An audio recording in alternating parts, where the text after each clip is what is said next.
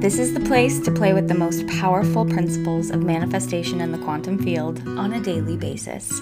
This is Sanctuary of She, Soul, Human, Energy. And I'm your host, Katie Blair. We're a podcast, an app, and a community where women meet the version of themselves they came here to be and build the lives they came here to live. Welcome to this moment. Welcome to your sanctuary. Hi there. Welcome back to the podcast.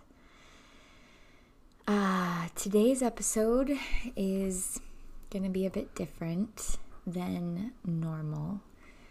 In today's episode, I want to share my version of the story of what has happened on Maui with the fires. It has been an extremely intense time. I have not had the words nor the ability to sit down and be with it until this moment right now, until today. We are now several days in, and I can't keep track. I don't even know how many days it's been. And I let myself take some time for me today for the first time. We had our Sanctuary of She ceremony, which was unbelievably incredible. Went to church for the first time in years. Walked my dog. Had brunch. A little homemade breakfast with my landlord to just be together. I'm wearing a dress, even some lipstick, which feels so strange, but just normalcy, some sense of normalcy today. And I'm sitting here with a cup of coffee, currently looking out over the beautiful island of Maui, and I just feel called to share the story. I don't know, there was a part of me the first few days of just like, I'll never be able to talk about this. I'll never, why share my version of the story in the midst of everything that's going on? But that's exactly what's needed. It's the stories coming out that are really generating the awareness of what has just happened. And it is through that we ensure not only safety of the people still standing and the donations that continue to come in, and the donations coming in through direct people to get directly to those in need, but also of the land and just having eyes on what happens next, being that part of the island is one of the most sought after pieces of land in the world. And it belongs to generations of Native Hawaiians, and just doing everything in our power to make sure it stays that way. But I'm sitting here looking out over Maui. I'm looking out over the North Shore Ocean, and to my slight left is the West Maui Mountains, which, if you've ever flown into Maui, it is the gorgeous green mountains that you see as you fly in. And just on the other side of that is where so much of this took place. There's also a large part of it that took place up near where I live, in a place called Kula, and around the mountain in a place called Kihei. But luckily, as much as was lost in those places, it was a lot of farmland, still over 500 homes, but no casualties. It's a more classic story of a devastating fire, whereas on the other side of those mountains over there are the bodies of hundreds of people from a town that is the most populated area on the island, that was not evacuated. So it's been a lot. It's been too big to feel yet. It's really wild feeling into the layers of something like this. I've been fortunate enough to never have to live through a state of crisis or devastation or disaster. I've never been in close proximity to it or been affected by it before, and I'm grateful for that. I was part of the Northern California 2017 wildfires. I did evacuate my home then. I was in an area with people who had lost their homes, but this is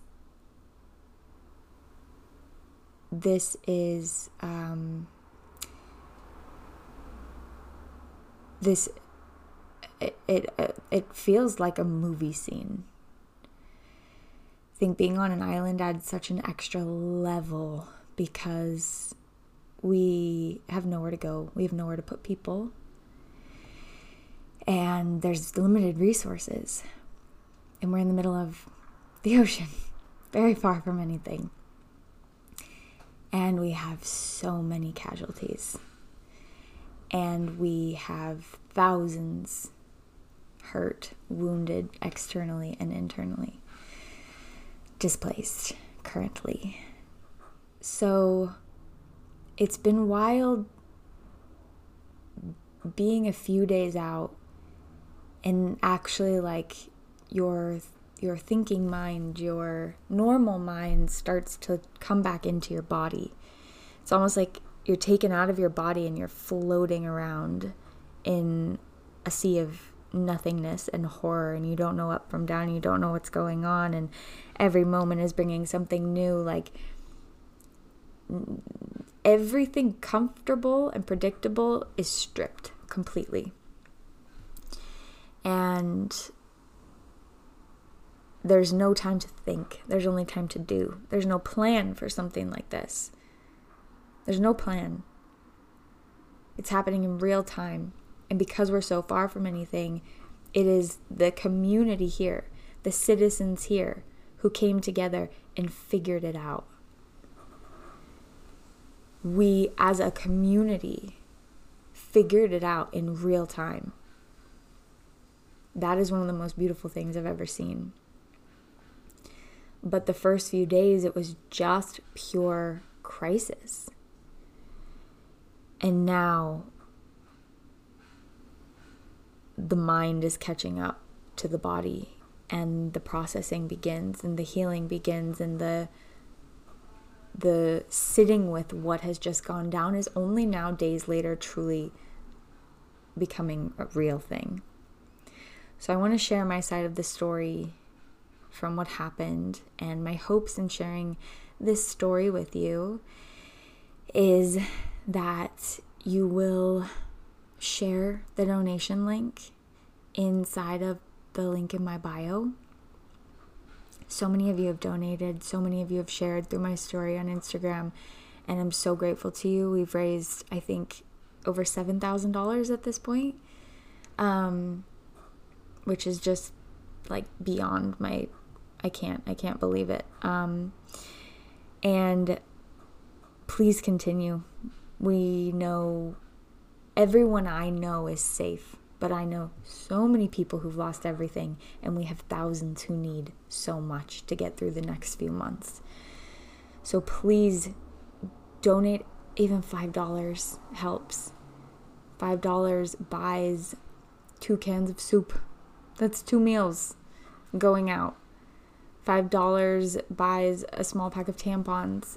$5 buys socks, a couple pairs of underwear. Anything helps. So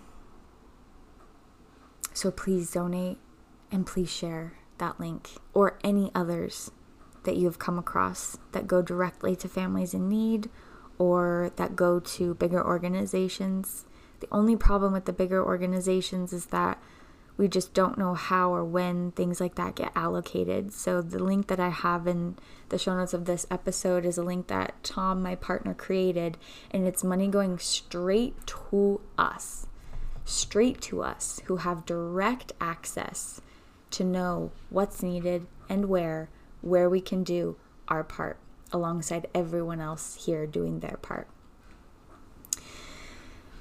Okay, so the story begins. When does the story begin? The story begins, what day is it? I think the story begins Monday night, August 7th. Yeah, Monday night, August 7th. Monday night, August 7th. A fire breaks out in upcountry above my house. I think it starts around 10 p.m. We don't know of this yet. We haven't seen this.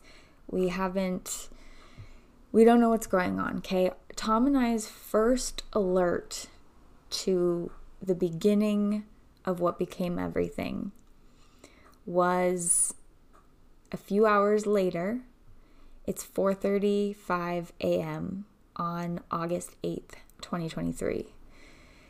And Tom and I wake up from sirens coming out of our phones so loud that it was our whole street.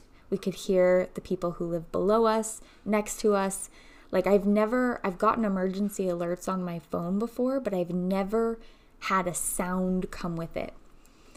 Like a siren as loud as the volume goes on your phone at 4:35 in the morning from every phone in your vicinity. We jolt out of bed, scared as shit, look at the phone, and it says mandatory evacuations right now on, I think it was Elite E Drive.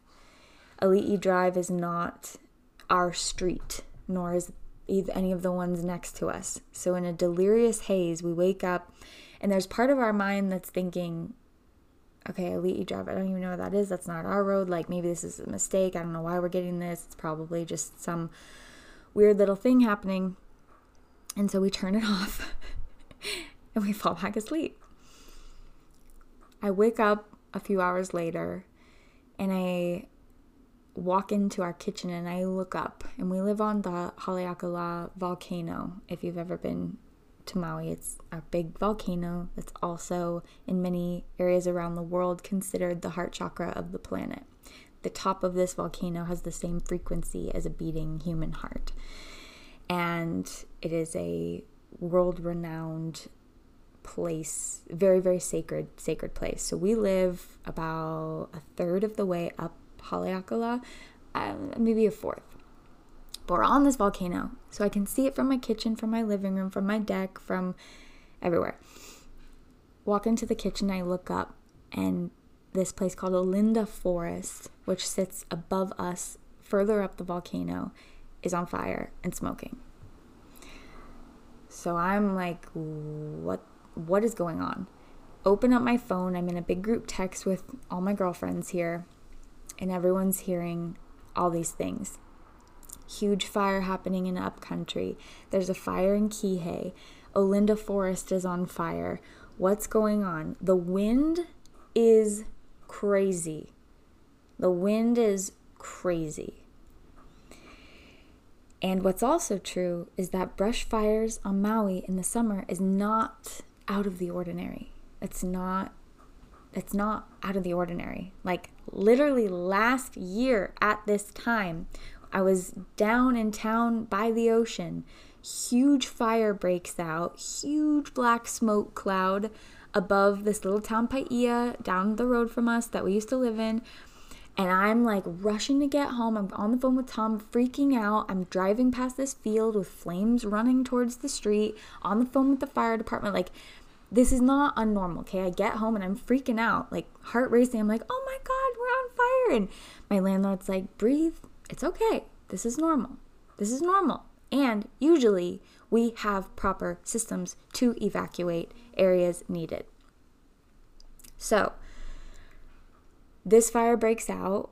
And I start getting a little worked up, but Tom goes immediately to, this is not a normal. Breathe. Everything's okay. Clearly the people who needed to evacuate a couple hours ago got out, and everything's going to be okay. So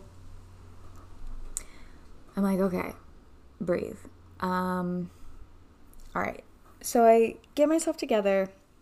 The wind is in our favor. It's pushing the fire in the other direction. And I go do my thing. I'm working. It's very, very, very smoky outside everywhere. Not around our house specifically because the wind is pushing it, but I can see smoke like all around. Down to the ocean, over Kahului, our main town, and up over by Kihei, up country. And so I don't go outside, and I'm just like, okay, I'm just going to stay inside and I'm going to work. And so I have a pretty normal day. Tom that evening has a photo shoot over in Wailea, which is past Kihei on the other side of the island. So he goes to his photo shoot, and he's about a couple hours into his photo shoot. And the wedding that they're photographing has a perfect view of Lahaina in the background. Lahaina is the main city that is gone. Perfect from where you are on that side of the island. It's very far away, but the land cuts out just enough to where you can see Lahaina. And they're seeing huge clouds of black smoke that I've now seen in the photographs of these people's wedding ceremony, the town blowing up behind them. So some of the people he's working with at this wedding live in Lahaina, and their girlfriend is in Lahaina, their boyfriend is in Lahaina. So naturally, everyone starts panicking. What is going on there? But as we now know over there was no power. Everything was down. So they can't get access to their loved ones currently in Lahaina, and they don't know what's going on. Some of the first immediate people to make it out of Lahaina either make it out by evacuating up from the town or out from the town towards Napili, the other end away from us. And there's one cell tower there that they were able to get access to alert some people over here. Nobody knew how bad this was yet, but people knew Lahaina was gone. So Tom sends me a text when he's at this wedding, and he says, Lahaina is gone. I'm with so-and-so. They can't get through to their partners. Can they stay at our house tonight to make sure that they're safe? And I'm like, of course.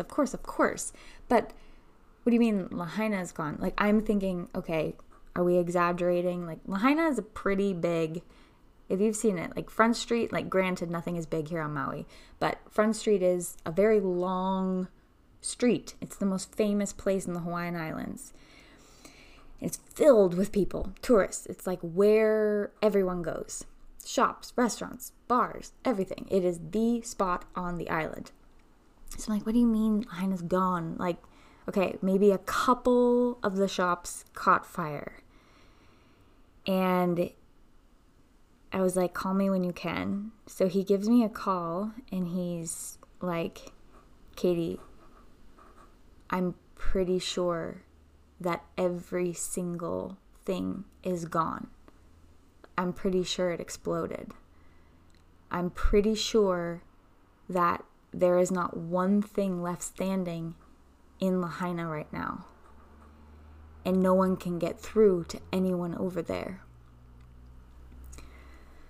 So I'm like, oh my God, okay. I'm relaying this information to this group text that I'm in with my friends. I'm like, you guys, I think Lahaina's gone.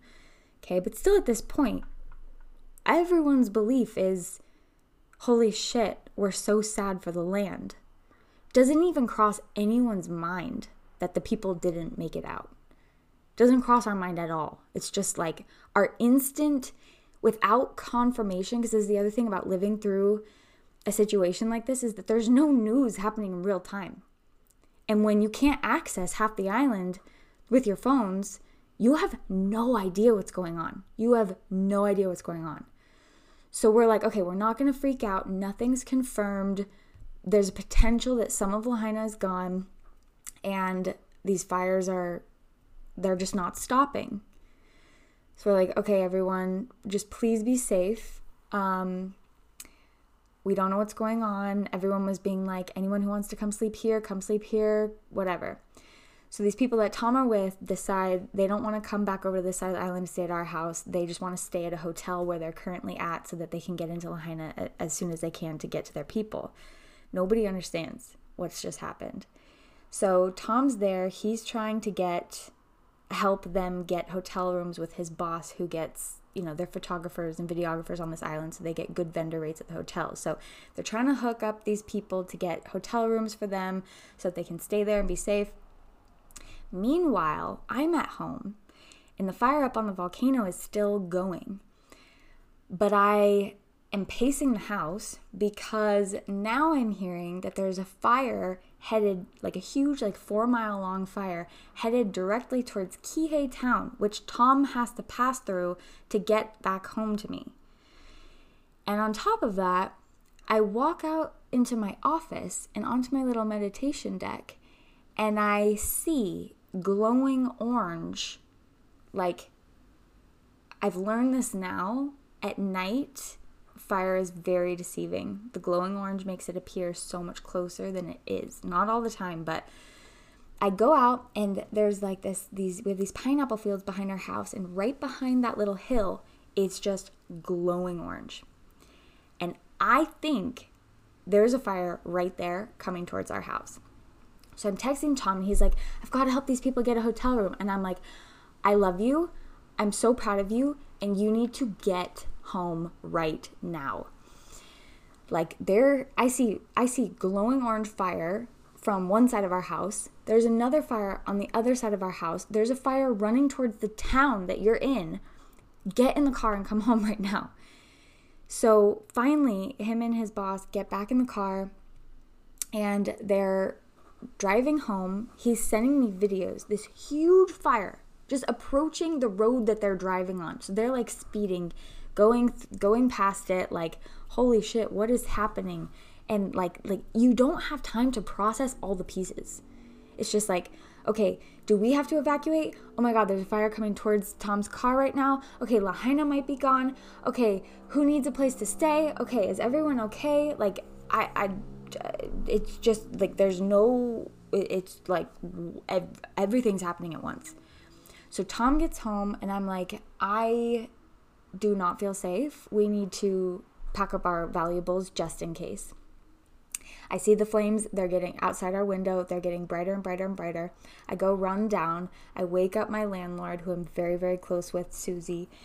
And I am like, Susie, you need to come look at this. I don't know what to do. Susie can't drive in the dark. So I was like, you have to, if we go anywhere, you're coming with us, and we're getting the dogs. So I need you up right now. I need you to see this. So she comes up, she's looking out, and she's like, okay, I know it's really bright, but I really believe it's still on the other side of the highway. And in her experience with wildfires, they don't jump highways easily. Okay, we got lucky. This one didn't jump highways. Meanwhile, in Lahaina, it jumped not just highways, but water sources. It jumped everything, okay? But over here, she's like, it's very uncommon for fires to jump highways, even though we're experiencing crazy winds. So she's like, have your stuff packed just in case, but I think you're going to be fine to sleep here. So I'm texting my friends. I'm a little bit on edge. I'm freaking out. I'm like, you guys, how am I supposed to go to bed seeing orange glowing out the side of one side of my house, smoke out the side of the other side of my house? What the heck is going on? So everyone's like, come here, come sleep here. But we, it's just we don't want to leave this. We don't want to leave Susie. So we're like, okay, we're going to sleep here. Clearly our phones know how to go off if something happens, right? They went off this morning, and it wasn't even our street. So we're going to trust in the alarms of our phones. So we go to sleep that night, and we wake up the next morning.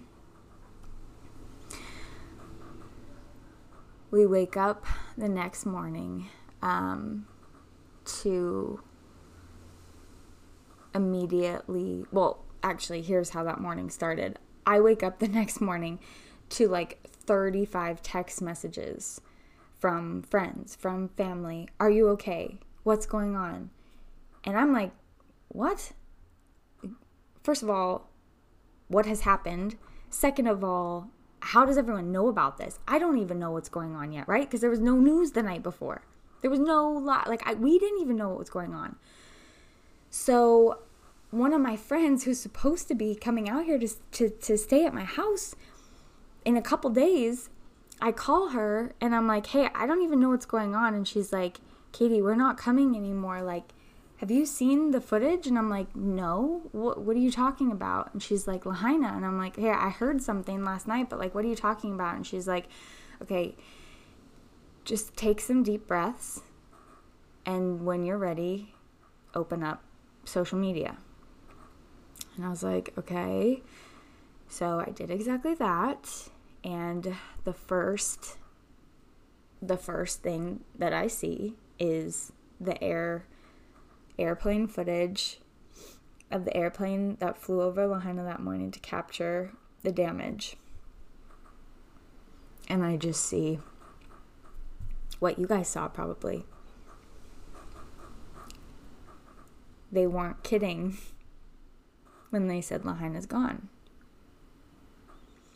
So again, still not even registering that there's a potential that the people didn't evacuate. And instead, what I'm seeing is our beloved town, this place we go all the time. You guys, Tom works over there multiple nights a week. We go over there multiple times a month. My friend Olivia and I had a whole West Side day, like 3 days before this happened. Our favorite snorkel and dive spot, our favorite restaurants, our favorite shops, our favorite everything. It's all right there. And I'm watching this in utter disbelief. It's like, no, this is like made up footage. There's no way. And then my mind starts going into all the little individual spots, all the little individual restaurants, all the little individual shops, all the little individual landmarks. The banyan tree, if you've ever been here, the banyan tree, it has 47 trunks. It's the center of Lahaina, and it is the most miraculous, magnificent thing on earth. Luckily, I think that the banyan tree is going to survive. It's burned, but I think she's going to make it. But the harbor, the streets, the walkways, the memories of every tiny little corner, and not just some of it, but all of it, and not just all of it, but the surrounding neighborhoods, it's just gone. So we're watching all this news, all this footage starting to come out of the land, and trying to digest, just can't stop crying, just every piece can't stop crying. Then there's this one video that comes across my feed that is a video that someone took a few months ago, I think here on vacation, out the side of their car, to just capture the glory that is Lahaina. And it's just their phone out the window recording as they drive down Front Street. And for some reason, it was like seeing that made it real. Like seeing Lahaina, how I know Lahaina, knowing that it's not there anymore. Like, it will only ever live through things like that, is what really made it real. And then the devastation, like, really, really started setting in. And at this point, it was for the land and the memories and the generations of Hawaiians and the generations of even non-Hawaiians just who have lived there. Like, the community of Lahaina is so close-knit. The community of this island is so close-knit. So taking this in, being with it all, this day, the footage coming through,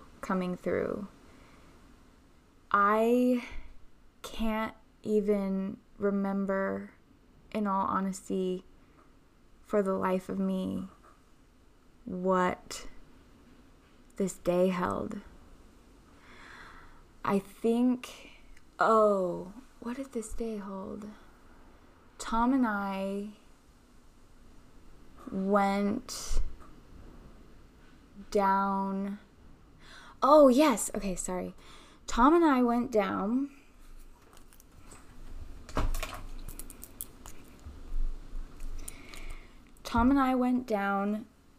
Because the first alert going out was like, fires are still going. Lahaina's the most devastated, but all fires are still going. Upcountry, Kihei, Lahaina, they're all still going. These poor firefighters need help. So Tom immediately sets up the GoFundMe with the initial goal of like $1,000 to be able to go get stuff for the firefighters and drop it off. Okay, so stores are opening up saying, drop it here, we'll get it to the firefighters. So Tom and I, meanwhile, oh yes, it's all coming back. Meanwhile, sinking in all this footage, I look out the window after a couple hours of taking in this footage and just digesting it. I look out the window and the Olinda fire above us has completely, not just like relit, but like grown like 5 times the amount in the span of like 30 minutes. And the wind is changing direction where it looks like it's starting to come down the hill towards us. So Tom and I go into full, immediate, get everything out of the house. So all the little piles that we had packed up before, we just loaded up the cars. We loaded up my car, we loaded up his car. We got Toonie in the car. It's all these things, right? Like we're filling up these canisters of water just in case. All of Toonie's food, all of the electronics, like just all the things. But it's actually interesting running around your house, and granted, thank God, like doing that is one thing. Doing that when flames are actually in front of your house is a completely different situation, right? So we're not like, it's still far. It could travel fast. So we're hurrying, but it's not like at our doorstep. So walking around the house, literally packing up the house. What are my valuables? It was so interesting to witness. Can you imagine yourself doing that? Can you imagine that? I grabbed my computer. I grabbed my podcast mic. I grabbed my crypto wallet. I grabbed my passport and all of my everything in my purse. I grabbed a toothbrush. I grabbed a couple clothes. I grabbed my journal. I grabbed my headphones. I grabbed like my top 2 most sentimental crystals, and like that was it. Like it's amazing how, looking back, it's amazing how much I didn't grab.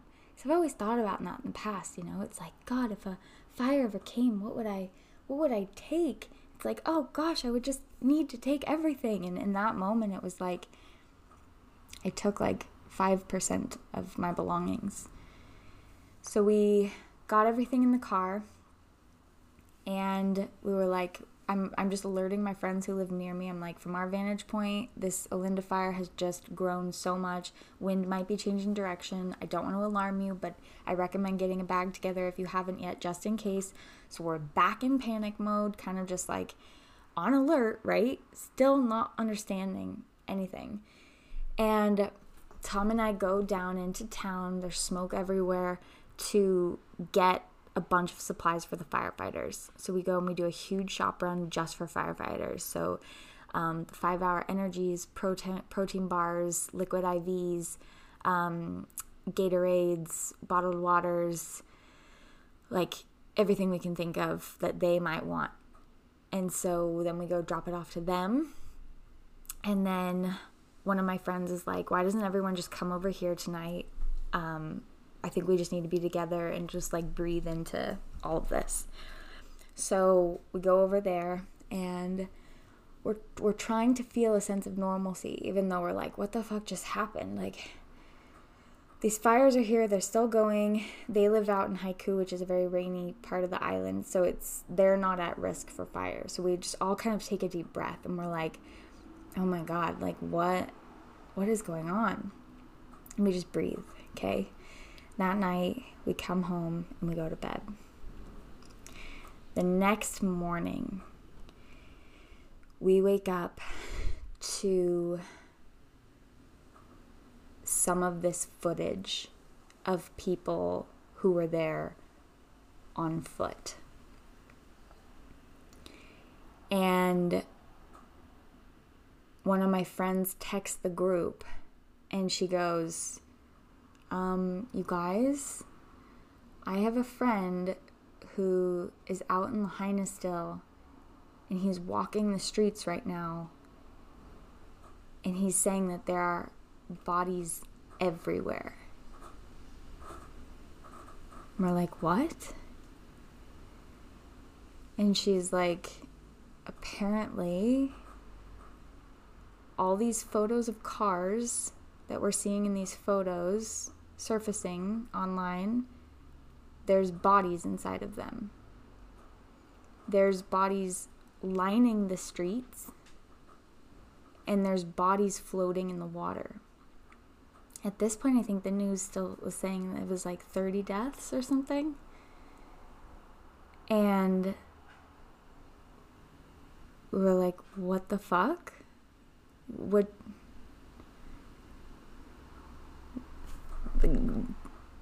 How? What? What are you talking about? And so all the word starts going around that tons of people are getting out of Lahaina. Not only, okay, so word's getting out. This is not yet news, right? This is just on foot people here reporting that there's apparently hundreds dead in Lahaina right now.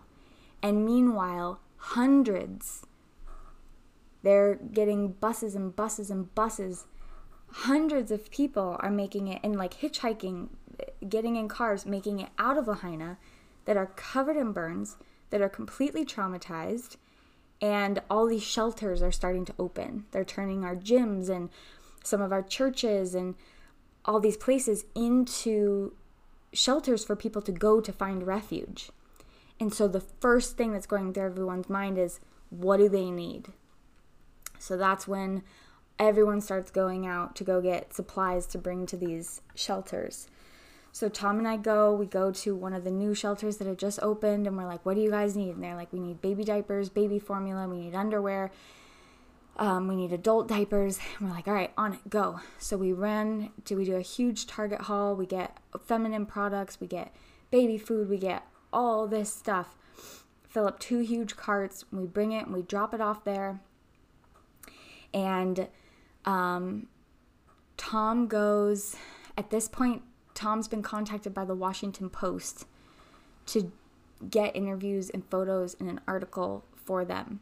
So he goes off, he's doing all of his things with that, and I'm trying to go find my friends who are at a shelter helping out, and instead somehow I end up in the complete wrong town that they're in. And as I'm there, the town that I'm in, there's a shelter there that's just posted on social media, we need volunteers right now. So I was like, all right, meant to be, I'm going there.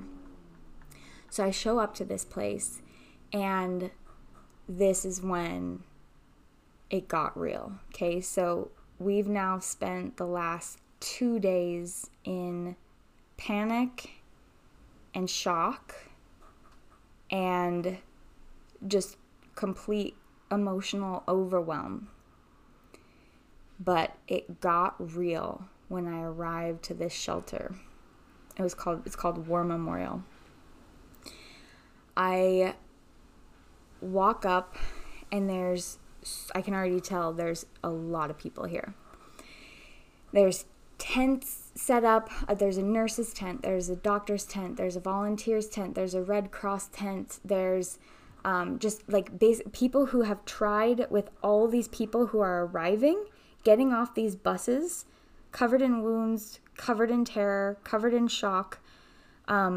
People have basically just been like, okay, move, go. We need mattresses. We need blankets. We need towels. We need clothes. We need everything. So they're just like, it's like literally there's hardly any organization to anything, but somehow it's all happening.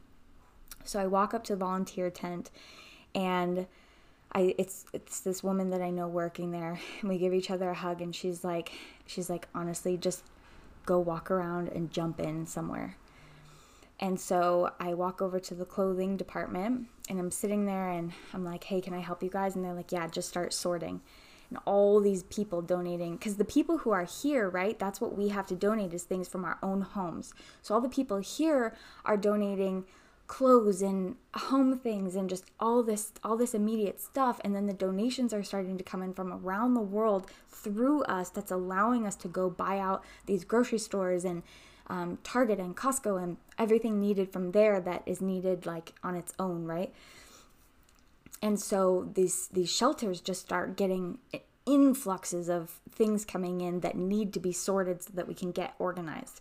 So I jump in with the clothing department, just bags and bags and bags of clothes. So we're separating women's clothes from men's clothes to keiki clothes to like everything, and sizing them, and just like you get done with one and then there's 10 more bags. So we're just like going as much as we can.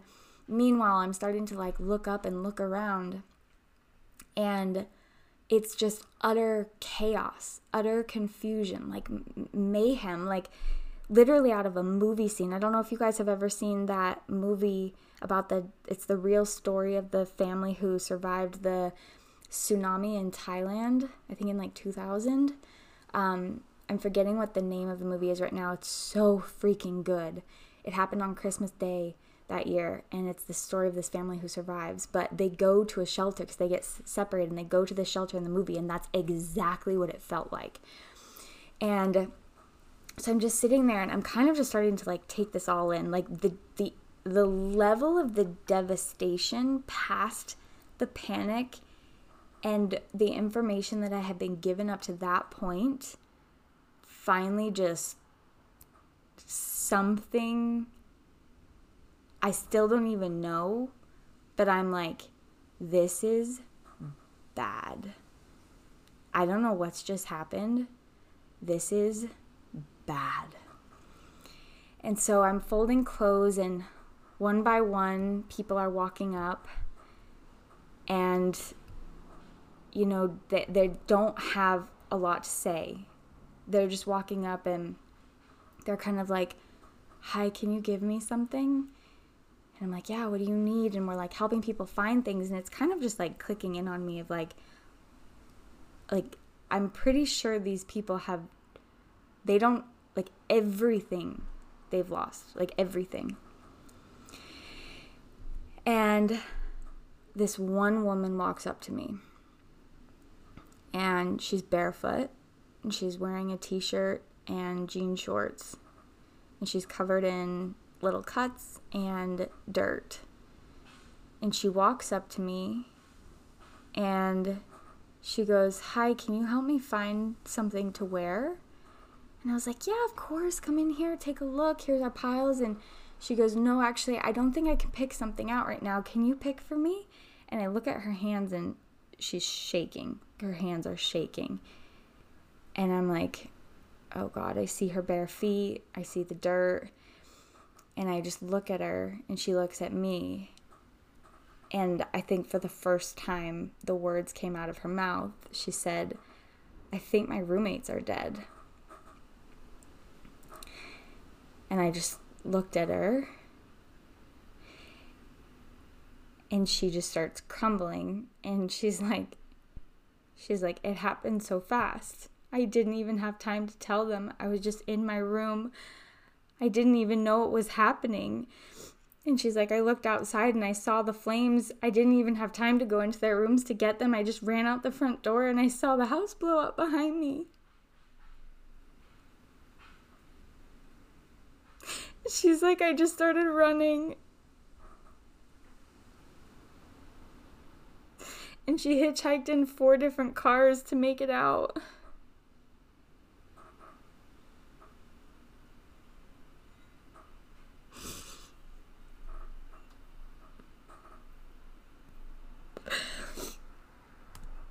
And she's like, I just got here and I don't have shoes.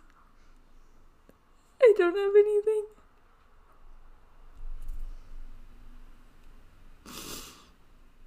So I got up and I held her.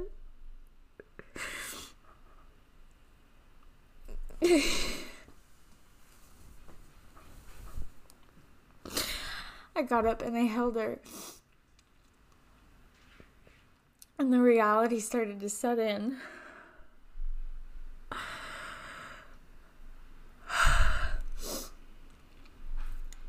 She saw a familiar face and she went off. And I sat there and my head was spinning so bad. It was like I was watching from above, like I wasn't even in my body. And I was like, I need to walk. I need to walk right now. And so I got up and I walked closer to the shelter. And there's tons of people on mattresses outside with dogs and kids. And, you know, I had a sense that there was a lot of people there. But I turn the corner and I go inside into this gym. And there are hundreds.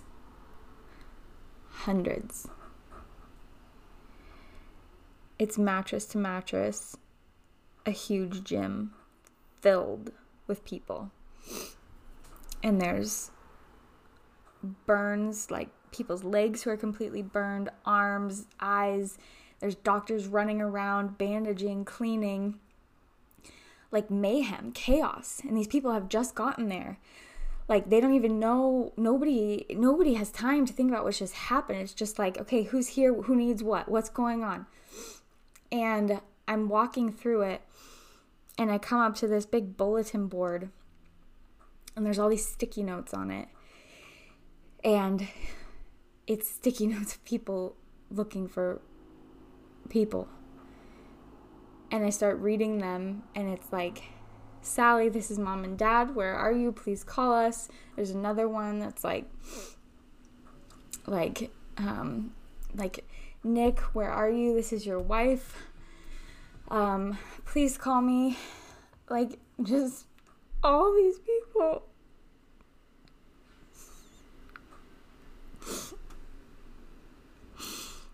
That have not only lost everything,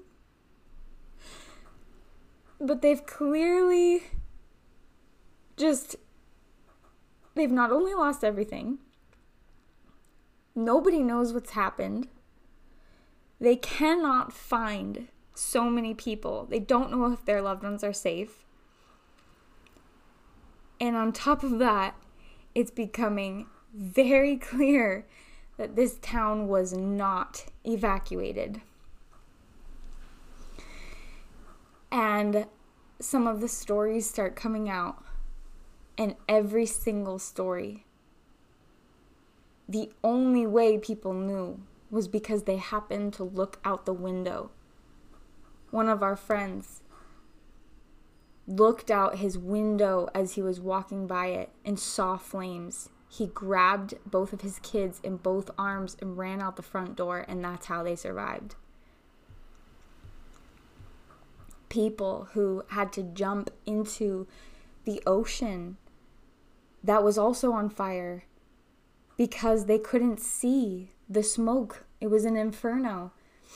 They had to be in the water floating for 8 hours with hypothermia until the Coast Guard could come get them. People who, Lahaina has like one road, you guys. There's a bypass too, but there's like one road. So anyone who tried to get in their cars to leave couldn't. It was gridlocked. Hundreds dead in their cars. Hundreds dead running on foot. Hundreds dead floating in the water of the ocean that was on fire. And hundreds that survived. with everything being ripped out from underneath them, and the most traumatic thing they've ever experienced now landing in their body.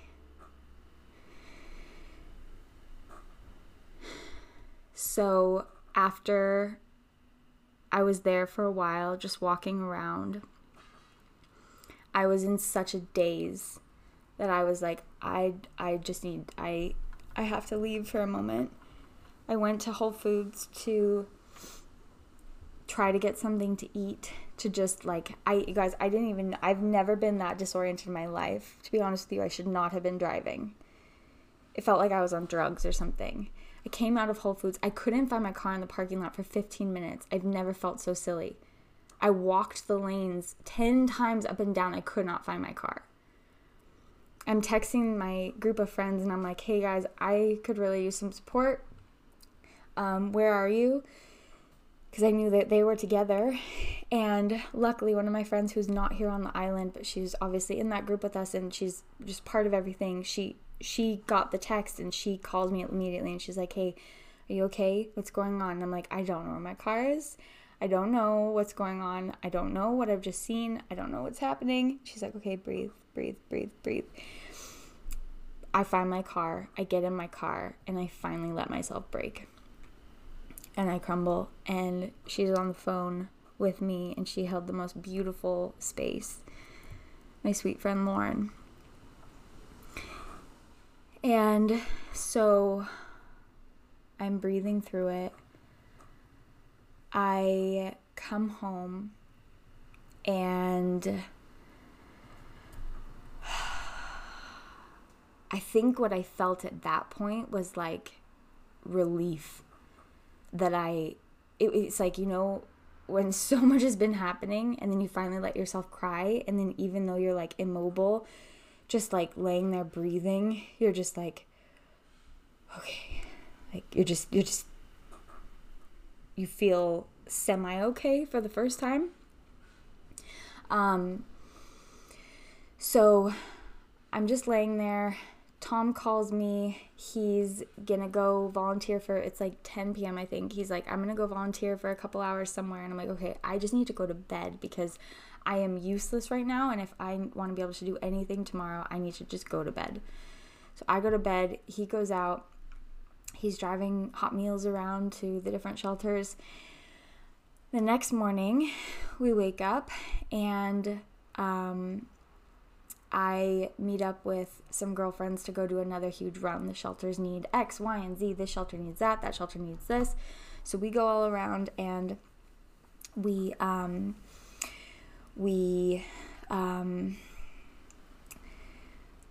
do a big load, and we're gonna bring it to this place called Maui. As we're checking out at Target, everyone's alarms go off in the phone in the store, saying the road to Maui is closed because there's been a fatal car accident. You guys, it just has been non-fucking stop. So we're like, okay, we can't do that. So what do we do? So I'm like, let's go back to War Memorial. There's a lot of help needed there. So we all go over to War Memorial. We're walking around. By this point, luckily, so many people have shown up to start volunteering at all the places that they're actually starting to turn volunteers away. They're like, we're good for now. You can sign up for shifts. So we just take a couple laps. Some of my friends sat and prayed and chatted with some of the survivors, and just like we're there for hugs, and we do that. And then we come home, and I go over to Susie's house, my landlord, and I'm sitting with her, and we're just taking this all in. And then all the group chats, because by this time the whole island is in these like all these massive group chats together. All the group chats start going off that a new fire has broken out in Ka'anapali, which is past Lahaina, and people are being evacuated from there. So of course, the nervousness, like everyone goes into pure panic again. 20 minutes later, another fire starts in the town next to us. Haiku, people are being evacuated. 20 minutes later, another fire starts. The Olinda is back on fire. Huge fire right below from the bird sanctuary. People are leaving their homes. We're like, what the actual fuck is going on? One by one, all those fires get contained and put out. We're like, seriously, fuck this shit. Like, what the fuck is happening? So all fires are out for the most part that we know of. Too tired to stand. Like, been operating on adrenaline for multiple days now. Too tired to even stand. So we go to bed. Yesterday morning, wake up. Tom goes immediately to get on a government-approved bus to go over to Lahaina to do some volunteer work and get some interviews for his article. So he's gone. So I go down to, the road to Ma'alai is now open. So I go down there with a couple of my friends and we start volunteering and sorting donations and stuff. And this is where everything opened up. We are, and when I was there yesterday, it's like the first time I really called my mom to talk to her about it too. And it's like, as I'm explaining it to her, I'm just like, it's just like kind of all landing for the first time. It's so amazing how these things work in the body and in the brain, just the layers that they set in and land in the immediate things needed versus the long-term things needed. And it just like everything. Like this island is like it's been shut down. It's straight out of a movie. It's shut down. We've turned warehouses and abandoned buildings and malls and into refuge places, into shelters, into stockpiles for donations coming in, into like everything. Everyone's running around like crazy people. All the stores are empty. The stores are empty. Like, haven't even turned on the news, don't even know what's going on the news, and just like all these personal stories of people coming out, the knowledge, like the depth of the devastation coming through. So we get there yesterday, we're like sorting through the donations, and they're sending, this is like a hub where that these people have created, this organization has created to get truckloads full to get people off to Lahaina, right? So my focus up to this point has been like the people in the shelters over here. And then it starts opening up to me how many people are still trapped on the west side. 30,000 people over there without power, without water, without food, without Wi-Fi, without like any way to contact anyone. There's like refugee places that have formed. People are living in abandoned homes. Like there are thousands of people out there that it's like there's one road to get to them. And they don't have anything. And so the whole island is using our resources that we're getting in from all of you guys sharing these donation links, because nothing has come in from the government yet, to go get supplies, to not only take care of the people at the shelters here, but the realization of the thousands of people who are over there with nothing. So truckload after truckload after truckload is going out, just zooming down, like hauling water, propane, tents, tarps, food, like tampons, baby formula, like everything. And at around, so we're sorting donations, getting it organized so that the truckloads can get out nice and efficient. And then everything, like the light cracked through at around like 3 p.m. They called everyone together to the center to have a little meeting. And they told us that officially everyone over there has everything they need for the time being. Like it's at the point where they're now turning away supplies because they can't take anymore.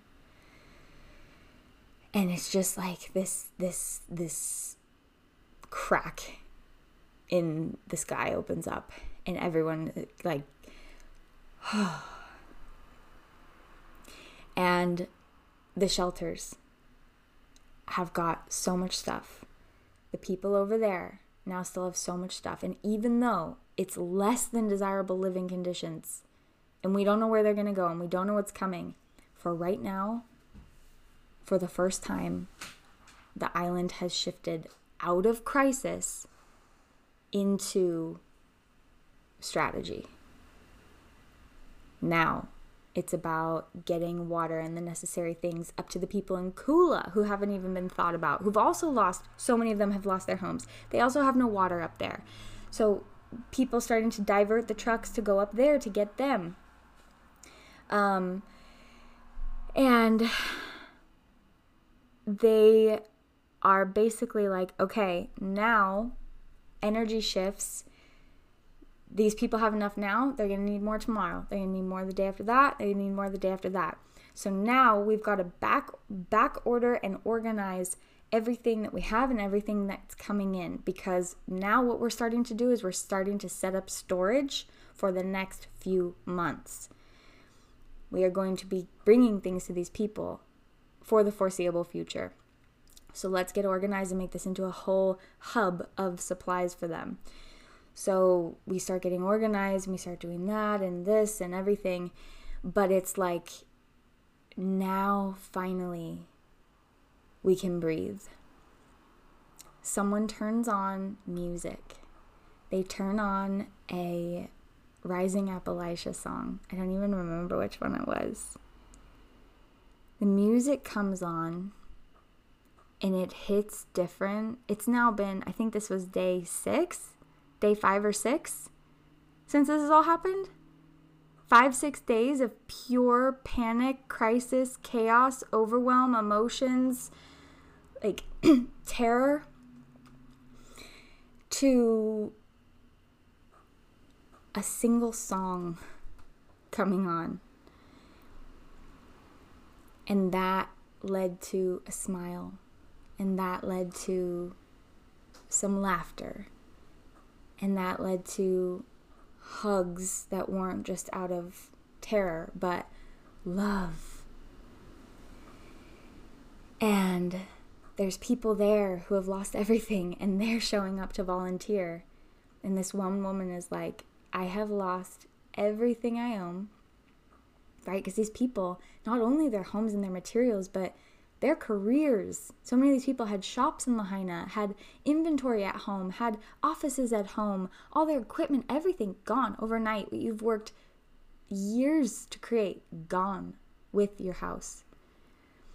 She's like, I have nothing, and I have never felt more full. She's like, the love, the support, the community, I have never felt like I've had more in this moment than I do now, and I don't own a thing.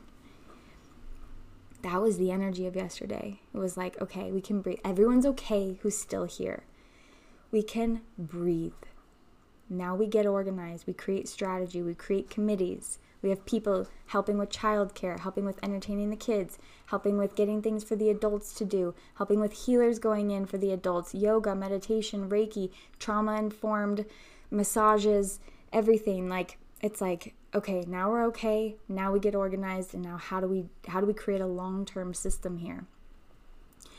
So all that kind of starts being put in action, but just this like the sky like opened, and it was like hope came in, and these Native Hawaiians from Big Island had come over to help and support, and they were doing these prayers and these chants, and it was like the joy that was emulating from these chants was in the midst of the gloomiest, craziest times, was the power of not just like a good vibes that create this cliche thing that we often, get upset about to bypass real emotions.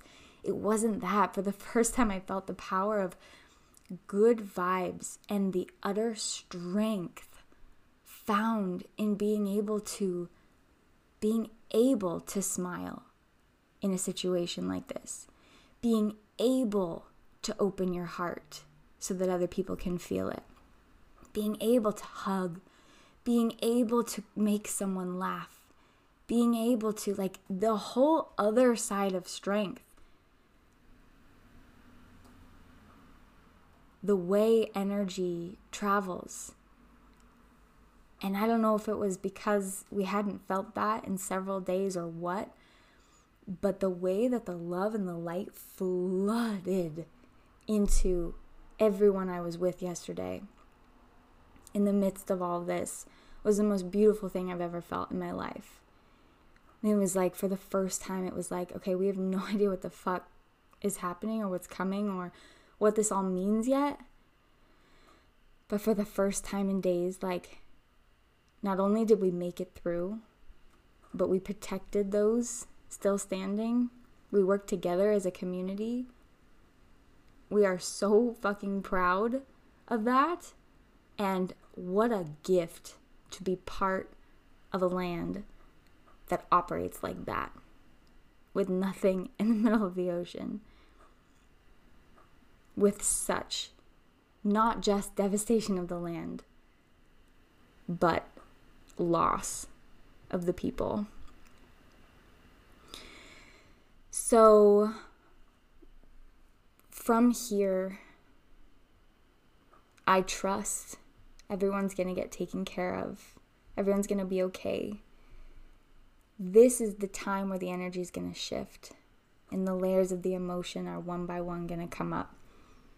The realization is going to land in the body and in the minds of what just actually happened, and the processing is going to begin.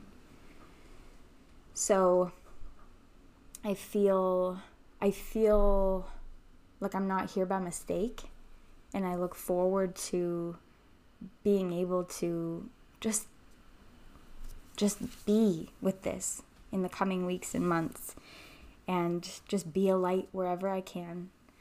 This morning, going to church, a man spoke who lost his house in a fire 7 years ago in a panic incident. And he spoke about how, they got all the material things pretty quickly, but what they needed most was people who just sat with them for hours, just in case they needed anything, just so that their hearts didn't feel alone. So there's many, many layers and ways of which, this beautiful, beautiful island and community are going to be coming together to stay organized and protect what needs to be protected, help who needs to be helped, and be there for every shade of gray of the emotions and the healing that are going to come through this. But we have secured the people who are alive. And the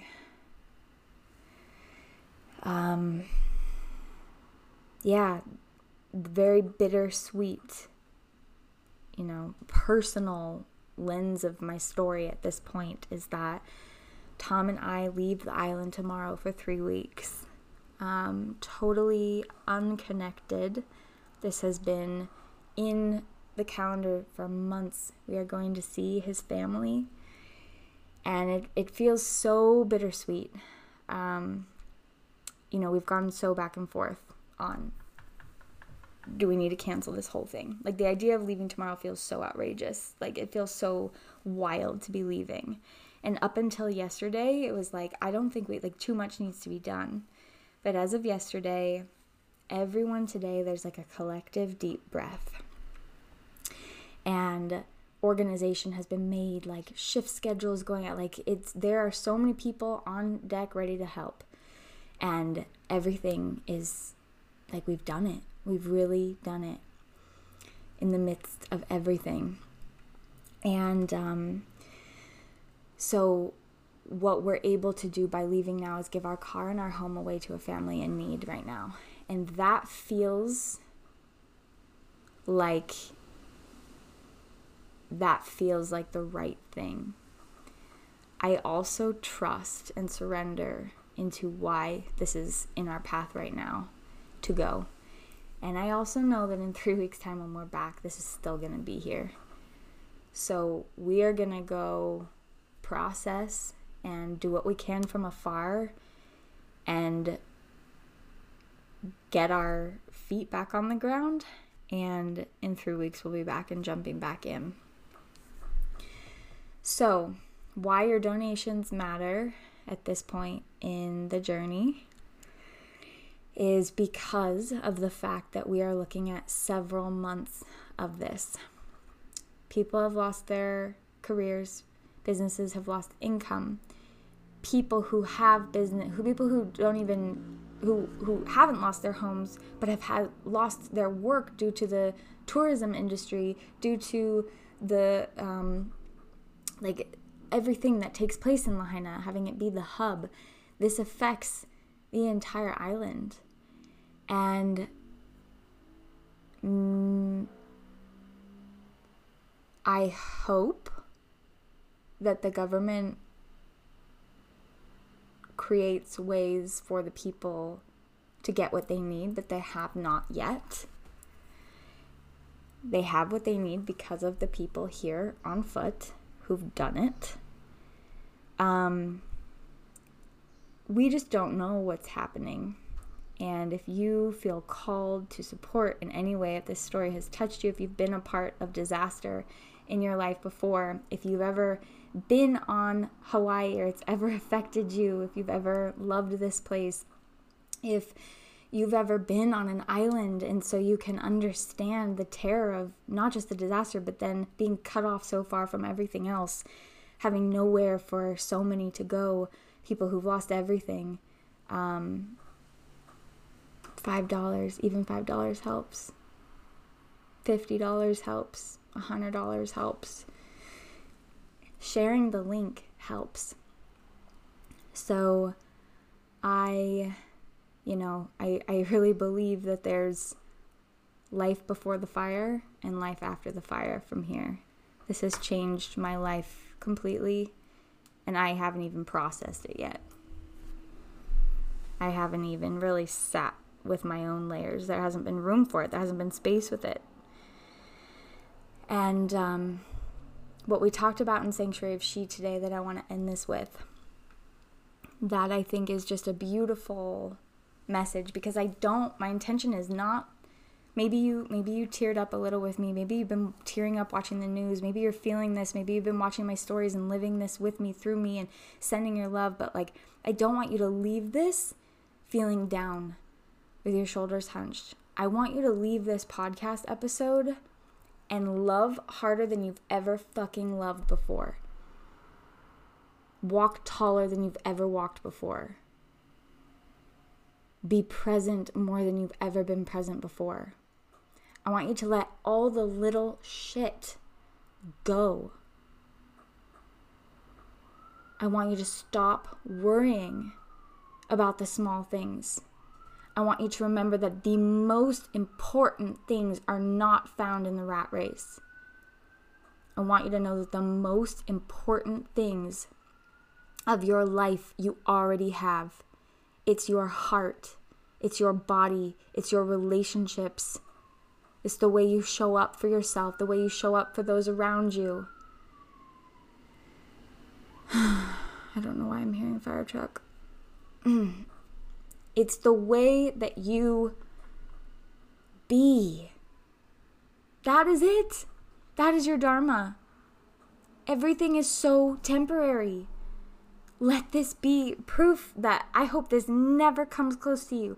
But let this, like, what if it did? Anything can change in the snap of a finger. And I know we always hear that, but literally let this land for you. Stop wasting time. Do what you want to do. Love how you want to love. Give yourself permission to be who you want to be. Heal. Like, let go. Tune into your heart. Open it and listen to it. Trust your intuition. Take the move. Take the risk. Jump. Do whatever you're being called to do. But most of all, find everything you need in the simplest moment of right now, because it's all here. And these little things are the only things that matter. They're the only things that matter. Hug your loved ones close. Create and live unapologetically. Take a look at your to-do list. My to-do list this week was get my nails done, get a wax, pack for my trip, go to a baby shower. That's what I was worried about. This has changed me forever. Those things matter. We all deserve those things. but make sure you're it's so much bigger than all that. These social media spaces, they're so focused on the little things outside of us. Your heart is the most important thing you have. Do the work, read the books, join the communities. Do what you need to do to open that thing wide open so that you walk around this earth as a light. So that you spread that, so that you receive that. That is why we're here. That is purpose. That is your purpose. Be with your heart today. Lead with your heart today and every day. I love you. Thank you for listening. Thank you for sharing the link. Thank you for donating. Thank you for sending your love from afar. It's incredible. I'm in awe. I'm in awe of the world. How many people reaching out, donating, sending love, praying, crying, weeping, it just being a part, from afar. We are all, the way that I feel about Maui right now in this connect, this is the earth. This is our story of the earth, right? This is how we live. Bring this story with you into your community. Stand for this. We need more of this. And there shouldn't have to be a devastation where you live to feel this. Let's carry it into all the places, into all the cracks, into all the darkness. There's a Martin Luther King Jr. quote that I posted yesterday that has been so beautiful on my mind. It's that only in the darkness can you truly see the stars. No matter how dark your world is or has been, find the stars. And if you have a world that is so light right now and filled with stars, spread it. Spread it with your heart. I love you. I'll see you next week.